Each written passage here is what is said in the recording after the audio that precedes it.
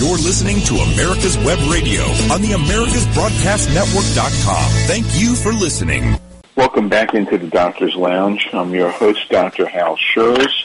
Each week, we come to you with the information that you need so that you can advocate for yourself and for your family for their health care. The show is brought to you by the Docs Patient Care Foundation, which is the only physician-led healthcare think tank in the country. The Docs for Patient Care Foundation stands for principles that we talk about on this show, the doctor-patient relationship and healthcare freedom for all Americans.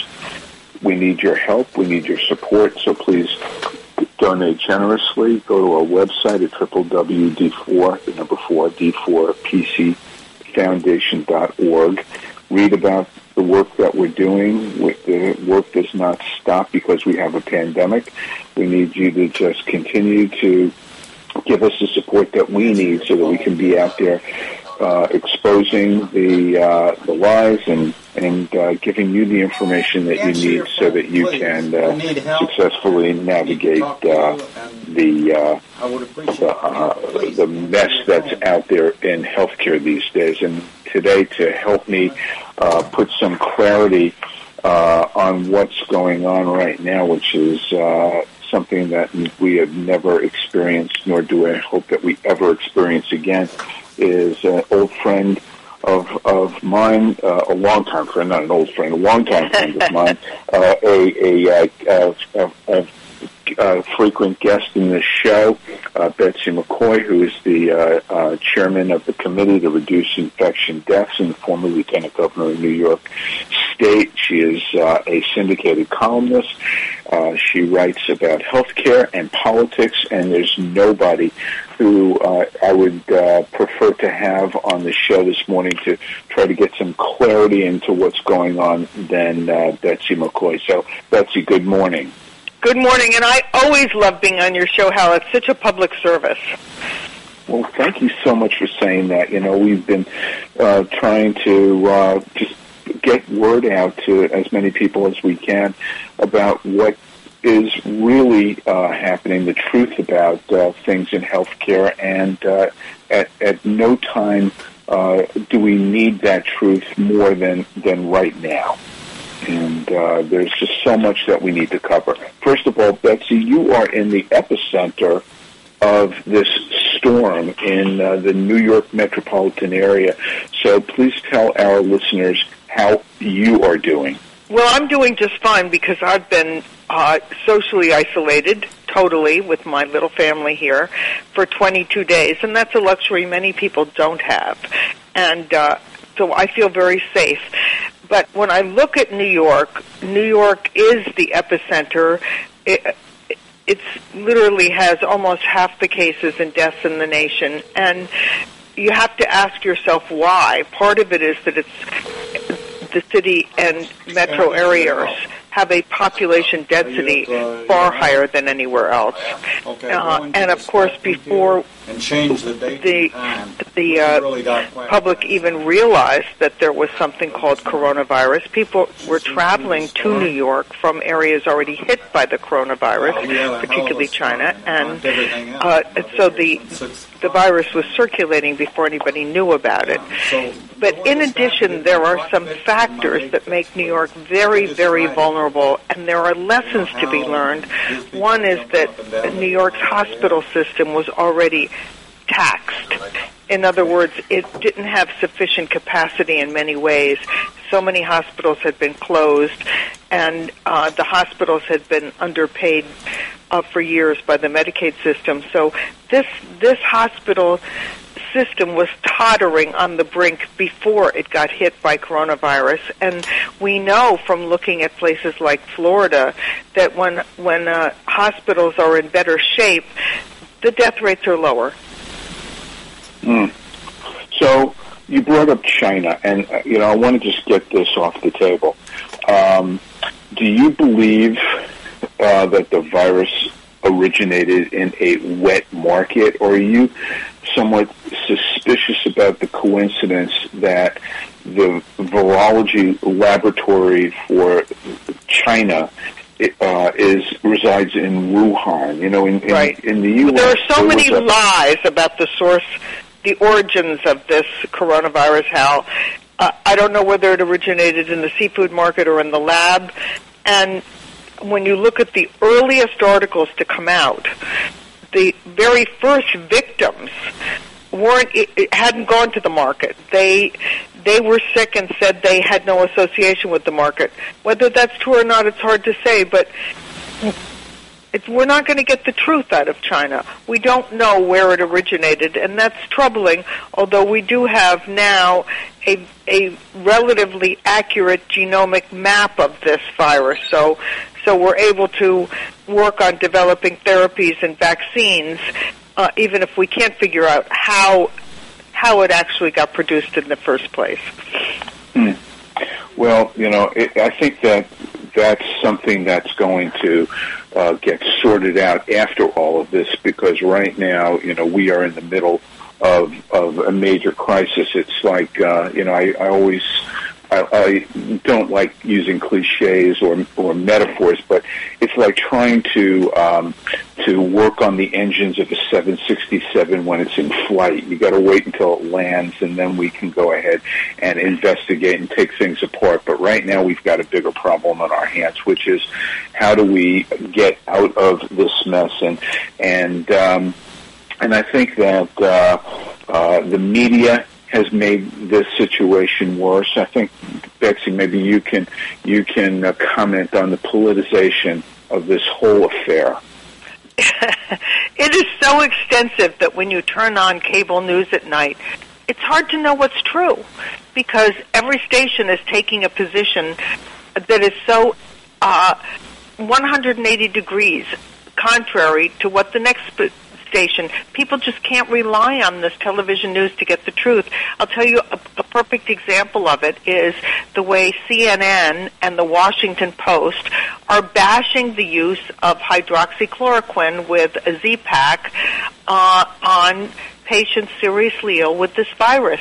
Now, it is true that we don't have the same wrapped up with a button, gold standard, randomized, double-blind clinical trial for this treating coronavirus as we do in ordinary times when the FDA insists on all of that before a drug is used. But these are people dying with ventilators on. They only have a little while left. And hydroxychloroquine has been used for many years to treat lupus, to treat malaria. The trial that came out of France and was written up did show the efficacy of hydroxychloroquine in a Z-Pak. It wasn't a big trial, and it wasn't randomized, but it was a trial. And now we see from thousands of examples at bedside, it's being used by in tens of thousands of doses right in hospitals in New York, and we're getting the reports out that many patients are responding. So why is the Washington Post and CNN waging a war against the president for saying, put the pedal to the metal and let's get the data on these drugs and use them? The president has distributed tens of thousands of doses of this to New York because patients had nothing else, Hal, nothing else. Right. And you brought this up, and I'll expand on this. Jackson and Coker, which is a physician and medical staffing company that does surveys on a regular basis for many, many years, sent out a survey. I was actually one of the ones who received the survey. They sent it out to over 1,200 doctors, almost 1,300 doctors from 50 states across the U.S. And this came out yesterday that 65% of physicians across the United States would prescribe chloroquine or hydroxychloroquine to treat or prevent COVID-19 in a family member. And only 11% of the doctors surveyed said that they would not use the drug at all. So Betsy, where is the media getting this information Total from? dishonesty. They know they're being dishonest. They're making and you know it up. what? When you look at Dana Bash on CNN, for example, and she says how terrible it is that the president is hawking this unproven drug, you know that if she or someone in her family had coronavirus, she'd be begging for it. Absolutely. And not only are they making up facts, but they are actually, or they're not reporting the truth, but they're fabricating data that is just the opposite. And so how do we get out of this? Well, shows like yours mess? are a big public service because we're getting the word out there. And I have to say, I'm paying tribute to the president, who is undeterred, unruffled by these critics. Yes. He just moves right ahead, right? He says, every time I'm not a doctor, I know there are side effects, but what do you got to lose? Exactly. He's a pragmatist. He looks at a situation just like somebody who's running a corporation, and instead of getting bogged down in minutia, in things that don't matter, he's trying to solve a problem by getting to the heart of the matter and putting together a response team who he relies on, who he knows has the expertise to fix these problems. Right. So that brings me to the next question. What do you think about his response team? What do you think that there are good people on that team, the great people on that team, but I have my bias that I'll interject after I hear what you have to say. Well, my view is not about individuals on the team, but rather the current approach. And I think they've made some very good decisions, but right now it's time to end this shutdown. And you wrote about that yesterday. Well, and I'm writing about it again today, because the fact is that when I hear some people say, well, we can end the shutdown when we have a vaccine. Ridiculous. That's 18 months away. We won't have a society, a country anymore in 18 months. We are facing, according to the St. Louis Fed, a 32% unemployment rate by June. Even Goldman Sachs modestly expects 15%. We will know later today, when the jobs figures come out, exactly how bad it's going to be. But in the last 2 weeks, 10 million people have newly applied for unemployment benefits. And here's my concern. This shutdown this coronavirus is now estimated to kill 60,400 Americans. That's tragic. But this shutdown is going to cause twice that number of deaths from people losing their jobs. And the people who have modeled, the academics and the public health officials who have created these models, tracking the virus and predicting the number of deaths and when they will occur, have never asked, what about the deaths from the shutdown? It hasn't dawned on them. They're getting their paychecks, right? They're unaffected by the millions and millions of layoffs. They don't have to worry. But layoffs cause things like suicide, drug overdoses, alcoholism, deaths of despair. It's going to be an epidemic, and I'm not predicting like they are. I'm not just looking at some model. I'm looking at the cold, hard facts from the National Bureau of Economic Research, from the medical journal Lancet, and other places that document from past experience how many people die with every 1% hike in the unemployment rate. And I can tell you we can expect 126,000 deaths directly linked to those layoffs based on that historical experience in our own country. Now, that is something to really deal with, 126,000 deaths from layoffs. That is frightening. And, the problem with the team, and I think that as individuals, they're just spectacular people. I think that Tony Fauci is a patriot, and he's a fantastic doctor. I happen to have a good friend who was the head of infectious disease at the Children's Hospital here in Atlanta who is a colleague of Dr. Fauci's and has nothing but the highest admiration for him. But everybody does. He's a superb human being. He is, but he lives in a world that is a bubble. It's not so much that he's getting a paycheck. He's got blinders on. So the only thing that he is considering is the virus. And what do you do to fix a viral outbreak? You know, this reminds me of the people at the CDC, also very well-meaning, who spent millions of dollars trying to eradicate the last 2 cases of polio in Pakistan. They got to get those last 2 cases, right? That's wonderful. Yeah. But let's talk about the costs of doing that. This is like, you want to eradicate this virus no matter what? How many people are going to get laid off in the process? Right. It's basically taking a sledgehammer to kill a mosquito, and I'm not even trying to say that the coronavirus is a mosquito, but the approach is to set off a neutron bomb to kill everything. I think the sledgehammer metaphor is superb. It is. Because, look at 60,000 deaths, that's terrible. But we've got a lot more deaths than that. Compare that to deaths from the regular flu. Now, it doesn't surge the way this does. The regular flu is spread over half a year instead of in just a few weeks, so it doesn't cripple or devastate our hospital system the way this could. But that's only happening in a few places. Yes, it is. It is. And so you wrote a superb article yesterday about how to end the shutdown. So I'd like to explore that right now before we go into some other issues. It's pretty clear what the roadmap is. We've got 3 tools that we did not have a few weeks ago.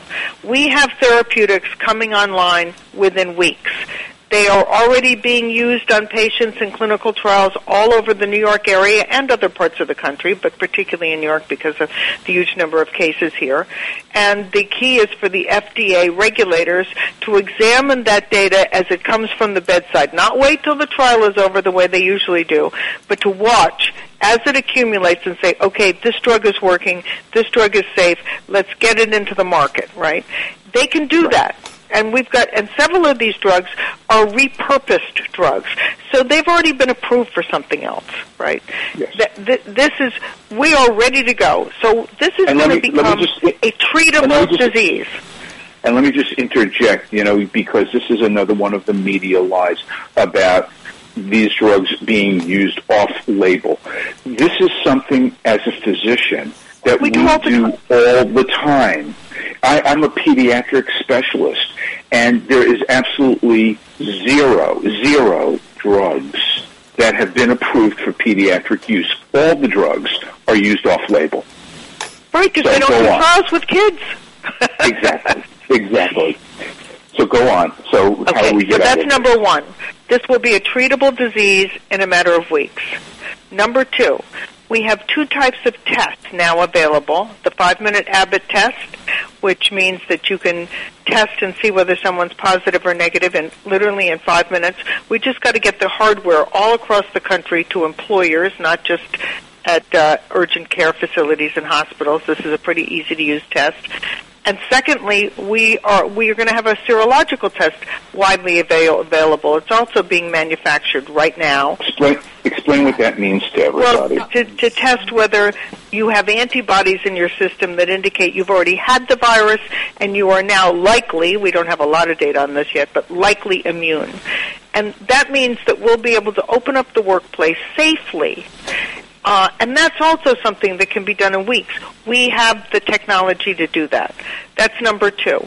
And number 3 is we can be regional about this. There are a few hot spots, but this nation should not be shut down because there are a few hot spots, because nobody's weighing, to get back to what I said at the beginning, the price of the shutdown, the thousands and thousands of lives that are going to be lost because of unemployment. Right, that's right. So in regard to getting back to where we were, there are people actually who President Trump is talking about putting together another task force. It's something that has been hinted at, and not just hinted, but intimated. What does that look like? Well, I hope that it will be. I'm a strong supporter of what the president's done, and frankly, the whole initial task force, because they have done heroic work, marshaling the materials and the manpower needed, bringing them to New York and other places that were overwhelmed, and really their performance has been superb. But now we need a task force that's not focused on saving coronavirus lives today, but rather leading us out of the shutdown. And that will be people who can light the fire under the FDA to get these drugs out immediately, work with employers to get testing into the workplace immediately, and then examine what areas of the country should be opened up immediately. Yes, absolutely. So there are the people that we see on TV pretty much every day. Dr. Birx, Dr. Fauci, we see Secretary Azar. There are a lot of other people who are writing about what's going on, who are strong voices, who have not been listened to, but who are extremely bright, intelligent, and bringing good information to the table. For example, Dr. Oz, who a lot of people dismiss, and I have to say the last person in the world I thought I would be using as a source is Dr. Oz, but he has been talking to people all over the world about chloroquine or hydroxychloroquine. Scott Gottlieb, who we both know. Oh, yeah, he's top drawer, absolutely top drawer. Absolutely. He was when the CDC was saying no masks, he was tweeting out papers from around the world about the efficacy of wearing masks. Yes, and I have to just break in and say the one agency of the federal government that has performed abysmally is the CDC. Abysmally. Well, they've become so politicized, haven't they? Over the decades, God. They've politicized and globalized. They are no more concerned with Americans putting America first than the man in the moon. I'm telling you, when they have allowed the public health infrastructure in this country to completely disintegrate while they were sending billions and billions of dollars, $5 billion to sub-Saharan Africa to build up its public health infrastructure to fight Ebola. Now, that's a good cause. But to see how the money was taken from public health here is shocking. Right. We don't have lab capacity either. Right. It wasn't the president. It wasn't the president. No. It wasn't this president. It wasn't Obama. It wasn't Bush. It was the CDC, which is always under Frieden, kept saying a disease anywhere is a disease everywhere. That is not true. That is not true. No. We cannot afford to have the American standard of public infrastructure everywhere in the world. And we certainly can't afford to build it elsewhere first. Right. I totally agree with you. And we are not the doctor to the world. It's a noble cause, but the first obligation that our agencies have are to the American people. Right. And they have let us down. They have unfortunately they started out as an organization with a noble cause, and they were doing good work. But over the last 3 decades, it has become more and more politicized. Yeah. And now it's a beast unto itself. It's out of control. Well, and also it's very disturbing. The other bias that they have that really crippled us here is they have a strong bias against commerce, against anything that's for-profit. If you're an academic or a government scientist, you can talk to the CDC any day of the week. But if you, God forbid, work for a for-profit company where most of the real breakthroughs are happening, you have to wait for vendor day like you have a scarlet A on your forehead. You have to wait for vendor day. Maybe it comes once every 3 months. And it's as if whatever you're saying is tainted by the fact that you work for a for-profit company. And that is why our hospitals don't have the kind of technology that's totally available to make their operating rooms free of bacteria, much safer, right? They don't have it because the CDC doesn't want to listen to the for-profit sector. Right, and not only that, but there's so much bureaucracy. People who have really not been involved in healthcare for many, many years, if ever, making policies that affect people's lives on a daily basis. And it's interesting that you said what you said because, again, going back to the Jackson-Coker survey, the physicians who did not want to use some of these treatments that we've talked about, like chloroquine or hydroxychloroquine, who wanted more data were doctors under age 45, academics, and those who practice medicine in a healthcare system. The ones who are independent, who have a brain, who are not part of this bureaucracy kind of mindlessly moving forward, they're the critical ones. They're the ones who, unfortunately, nobody is listening to. Yes. Well, but you can look at this fiasco with the testing and see that it was because the CDC didn't want for-profit companies creating tests, as if those would be inferior to what they were trying to invent in their own labs. Right, inferior, or it would be tainted. And that's something that is, that's just an idea that, again, academics who live in an ivory tower, who don't look at the real world like we've talked about, and the implications in a real world setting, those opinions, those thoughts are easily dismissed by elitists, and this is what that's become.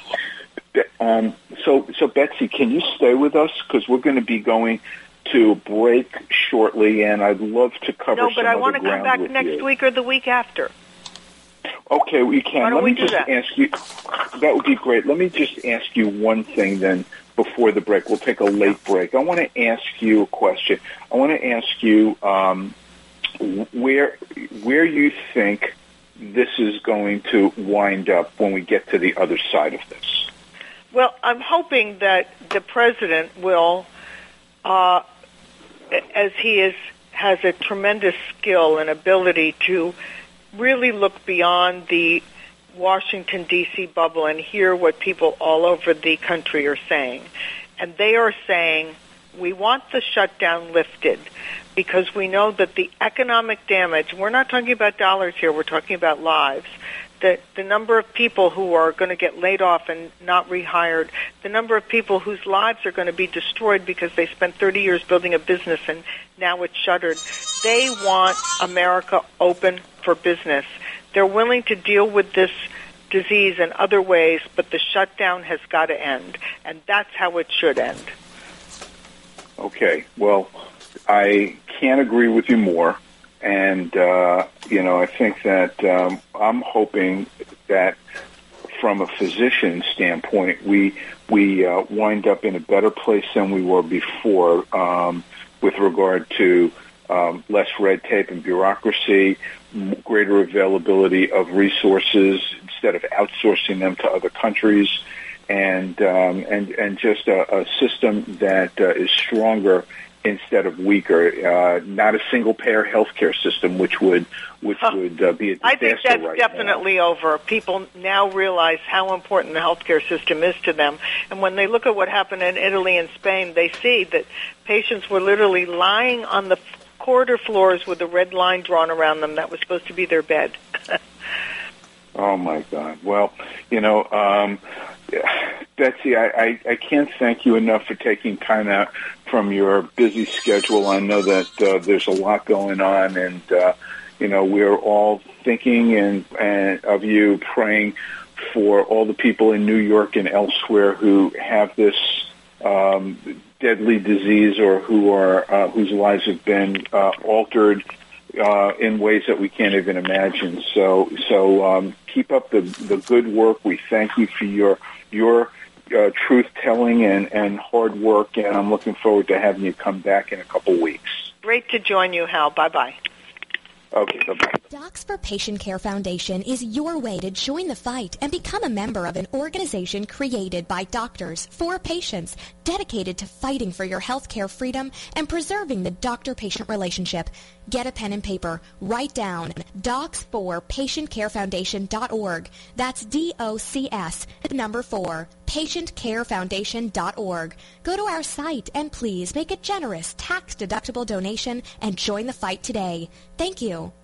This is Dr. Susan Blank, host of Detailing Addiction on America's Web Radio. Please join us at 4 p.m. on Tuesday afternoons. The Docs for Patient Care Foundation is your way to join the fight and become a member of an organization created by doctors for patients, dedicated to fighting for your healthcare freedom and preserving the doctor-patient relationship. Get a pen and paper. Write down www.docs4patientcarefoundation.org. That's www.docs4patientcarefoundation.org. Go to our site and please make a generous tax-deductible donation and join the fight today. Thank you. Hello, I'm Dr. Mike Karuchak. Have you ever wondered what doctors talk about amongst themselves? The Doctor's Lounge, and hear the doctors' conversations amongst themselves. Join me and my co-host, Dr. Hal Scherz, every Thursday morning, 8 to 9 a.m.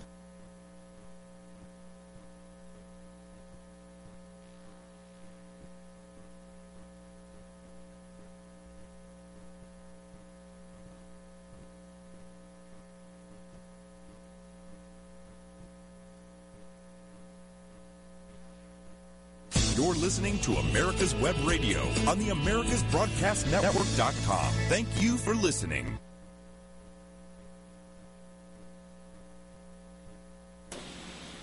Welcome back into the Doctor's Lounge. I'm your host, Dr. Hal Scherz, and we just got through speaking with our guest this morning, Betsy McCaughey. Betsy has probably the one of the biggest microphones as a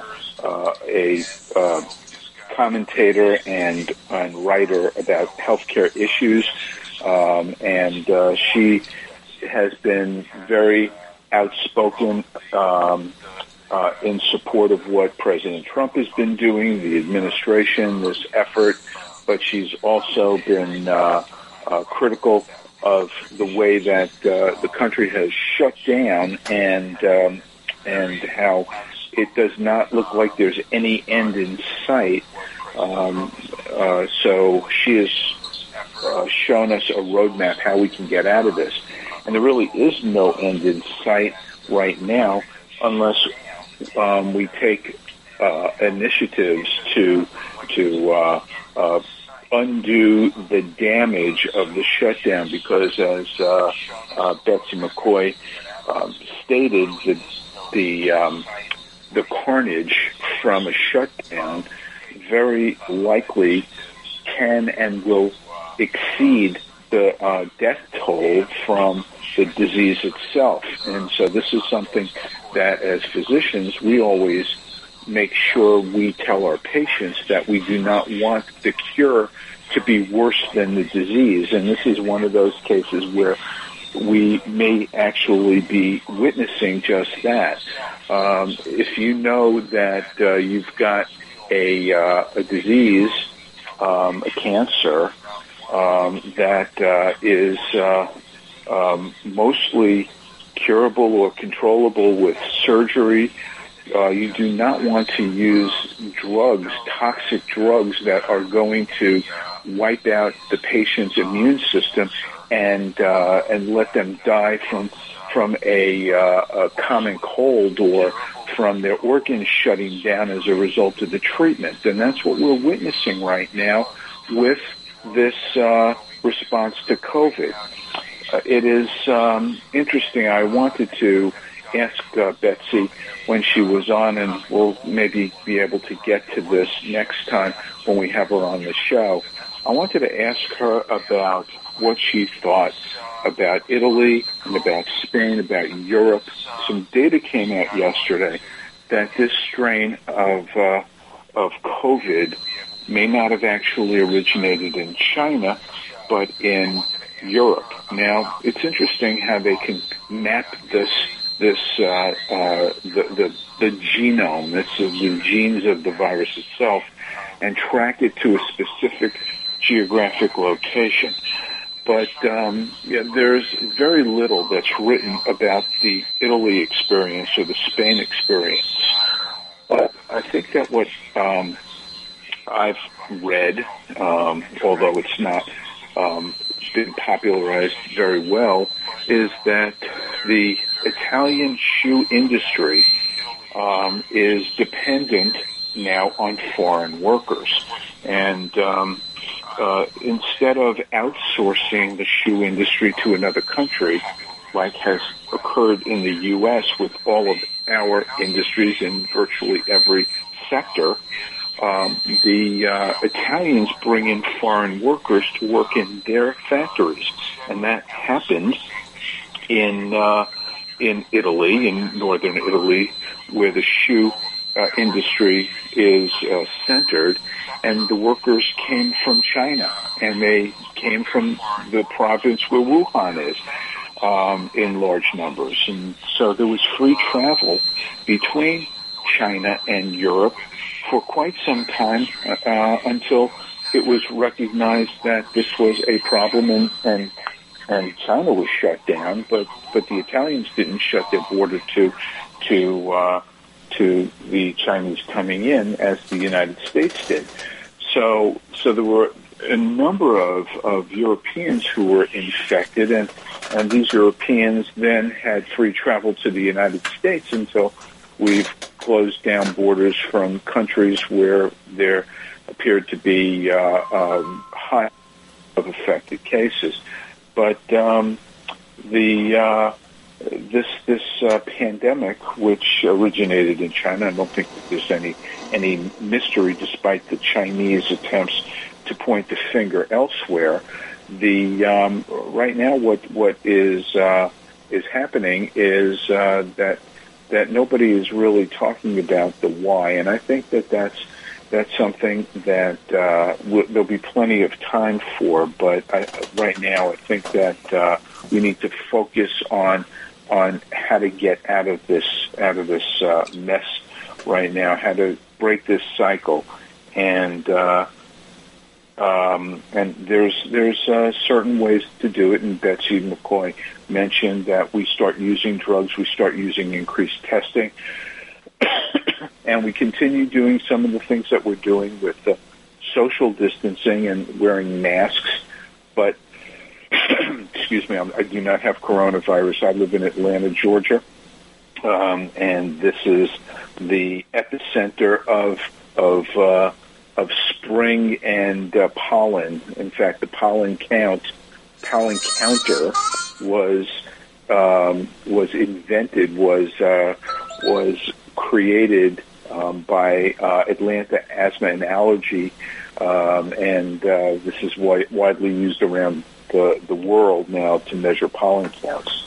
But this is the thing that we need to do. We need to really get out of this crisis by doing increased testing, and we're seeing this now. We're seeing the availability of testing. In fact, the hospital where I work primarily, which is the Children's Healthcare of Atlanta, we're talking about when these tests become available to start testing all preoperative patients to determine whether or not they've got coronavirus or not, possibly antibodies, but we're not so much concerned about the antibodies in an acute setting. What we're really interested in is whether or not they're infected currently or not.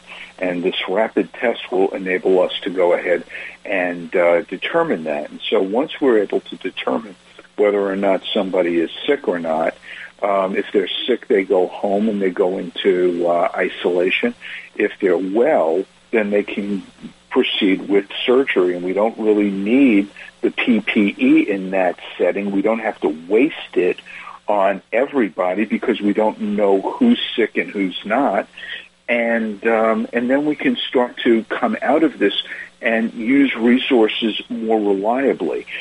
We can also start doing surgeries. We can get back to normal behavior. Right now, I have been unable to do an operation for 3 weeks, and there's a backlog of cases of patients who are going to require surgery. So we need to get those people back into the operating room so that we can go ahead and start taking care of routine problems that they've always had that we have taken care of. And so the testing will allow us to go ahead and do this. The healthcare system, I must comment, is really now the thing that everybody is talking about. We talk about it on this show every single week, and this is something that we focused on, but it doesn't really get the attention that it needs, that it requires, until everybody realizes how much they need it. When we get into a situation like this, how important it is to have doctors, how important it is to have equipment. The soft underbelly of the healthcare system is being exposed by the politics that have that have developed, that has created this situation that we're in right now. We've outsourced the manufacturing of all the protective gear to Asia, to China. And in a crunch, when we need it, we can't get it. Even before COVID virus hit the U.S., we were actually dealing with a shortage in the operating rooms for weeks and weeks. I'm talking about 6 to 8 weeks, where we couldn't get gowns. So there were surgeries that we did that typically we put a gown on, and we were trying to determine which surgeries do we really need to use gowns on. And I know that may sound startling to a lot of people, but there are some procedures that we might not necessarily need to use a surgical gown for. If you're doing an eye surgery and it's very and it's just very superficial. You're doing superficial surgery, not cutting into a body cavity, but on the surface of the skin. As long as you maintain sterile technique, you use sterile gloves, you use sterile drapes, but you don't necessarily need to use the entire gamut of materials or protective gear to the patient that we would typically use. And what this several months ago exposed is really all of the procedures, all the process that we do may really just not be based on sound evidence or fact. It's dogma. It's something that has developed over time, and we just accept it as fact because it's the way it always has been. So I think that now that we don't have what we always have used, it really is changing the way we think about certain things. But by outsourcing our manufacturing to China for this protective gear, it has made us very vulnerable. The same is true for drugs. We've components of drugs that are actually finally assembled here in the U.S. Many of those come from China, and we've gotten politicians who have sold us a bill of goods over a generation about how we're a global community, how we're all interconnected, how everything, that we do here affects people elsewhere and vice versa. And so we really need to all work together. Well, unfortunately, that's not how the world works. There's bad actors everywhere. And this whole coronavirus fiasco is a great example of it. This could have been contained very, very easily if it had been honestly been approached by the Chinese, but they did not do that. In the U.S. A number of years ago, I recall that there was a problem in the CDC where a virus got out, and the people at the CDC, despite the fact that Betsy McCaughey and I bashed the CDC as being basically a political, bureaucracy. It's not. It's lost its way and deviated from what it was when it was created.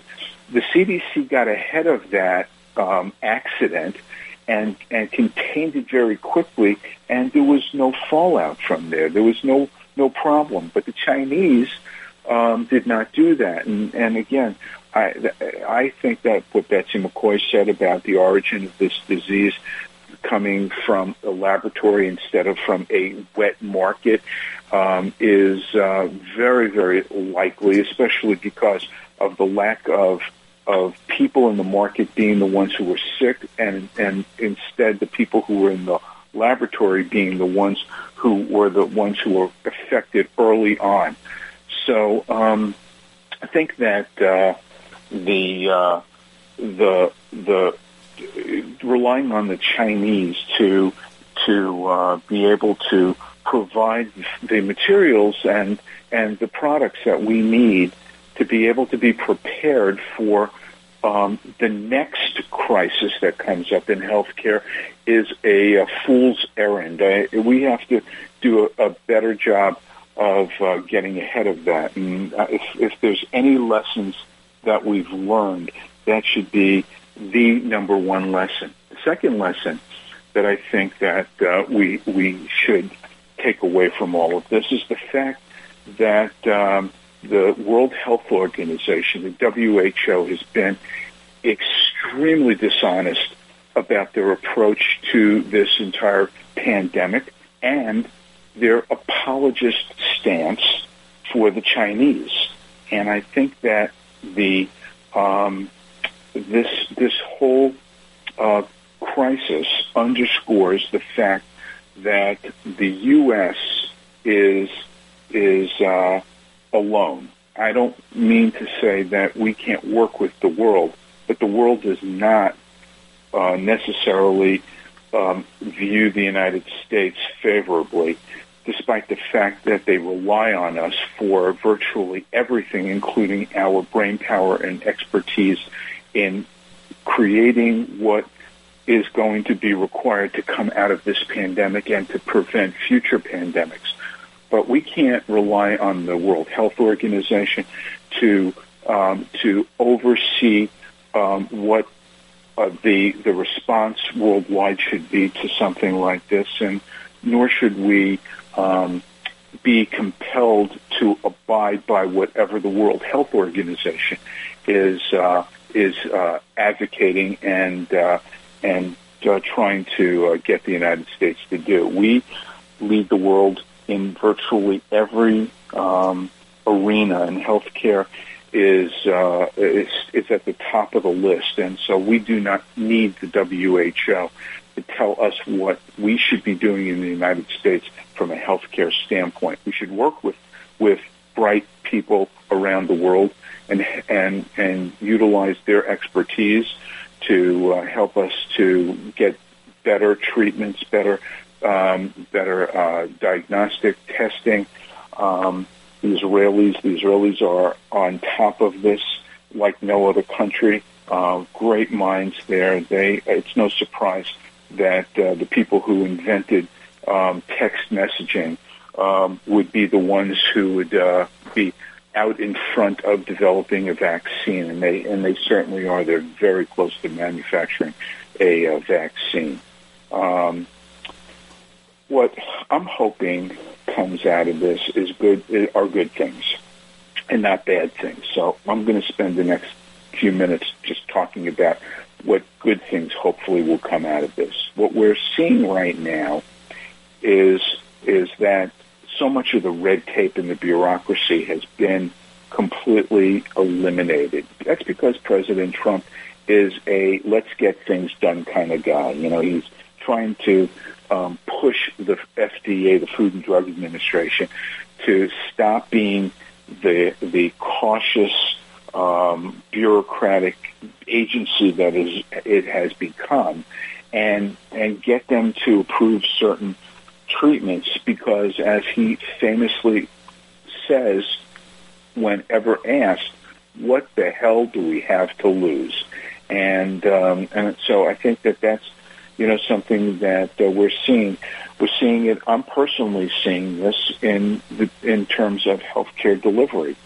We've converted our medical practice, which is enormous. It's not like converting an entire healthcare system, but it is a microcosm. It's a small part of a big, gigantic healthcare system.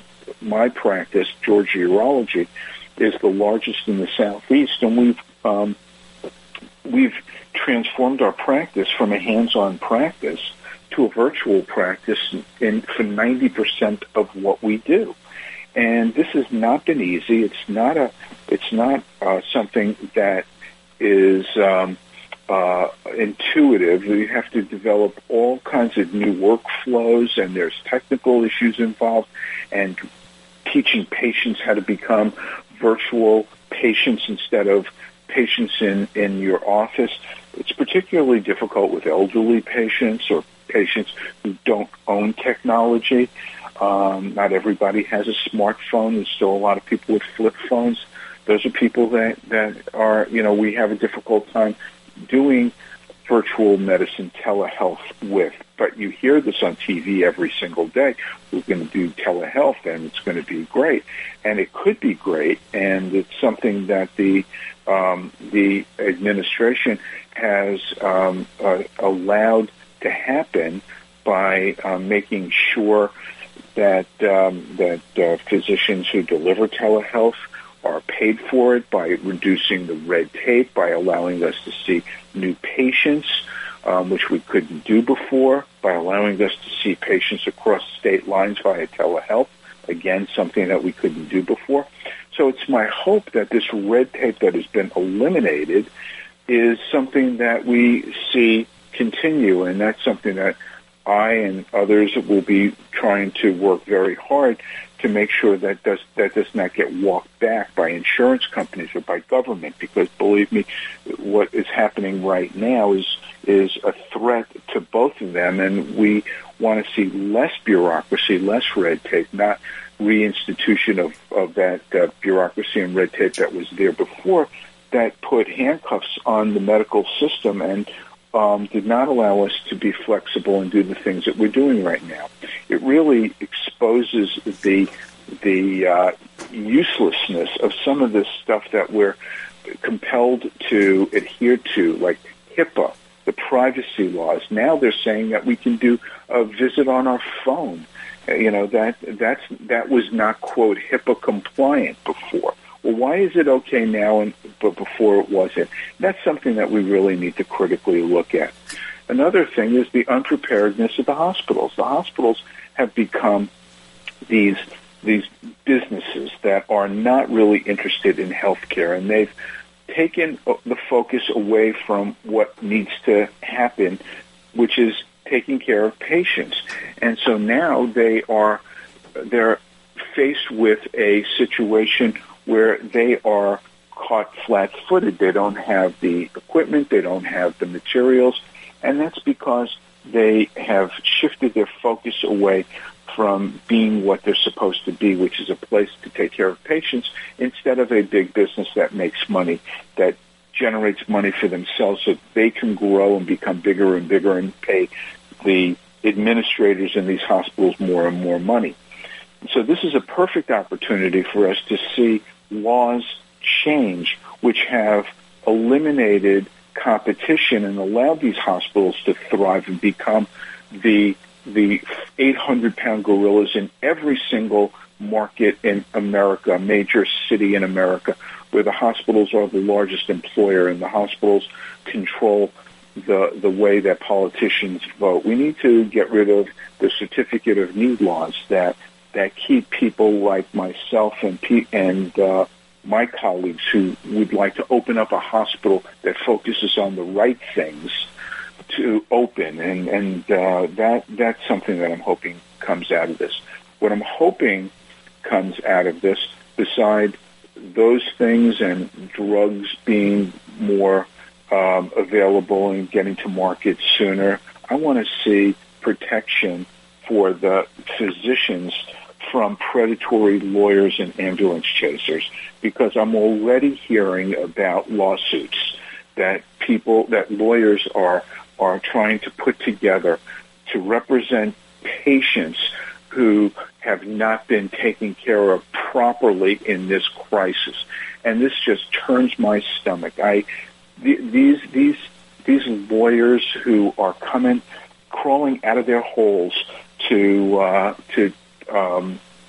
claim that the care that patients are being given right now is substandard. These people should be ashamed of themselves, and they are disgusting, and we need to put an end to frivolous lawsuits from this scum and protect the people who are trying to take care of patients in this country.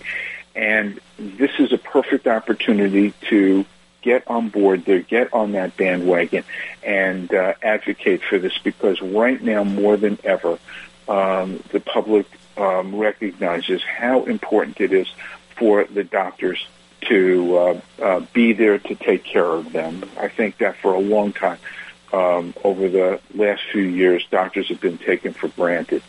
And I think it's more important than ever that we have independent doctors that are not owned by hospitals, which are a place where there's a conflict between what the patients need and what the hospital is telling the doctors to do. And you're seeing this on a daily basis, where the hospital is telling doctors and other healthcare personnel what to do, which is contrary or different than what their medical judgment would dictate.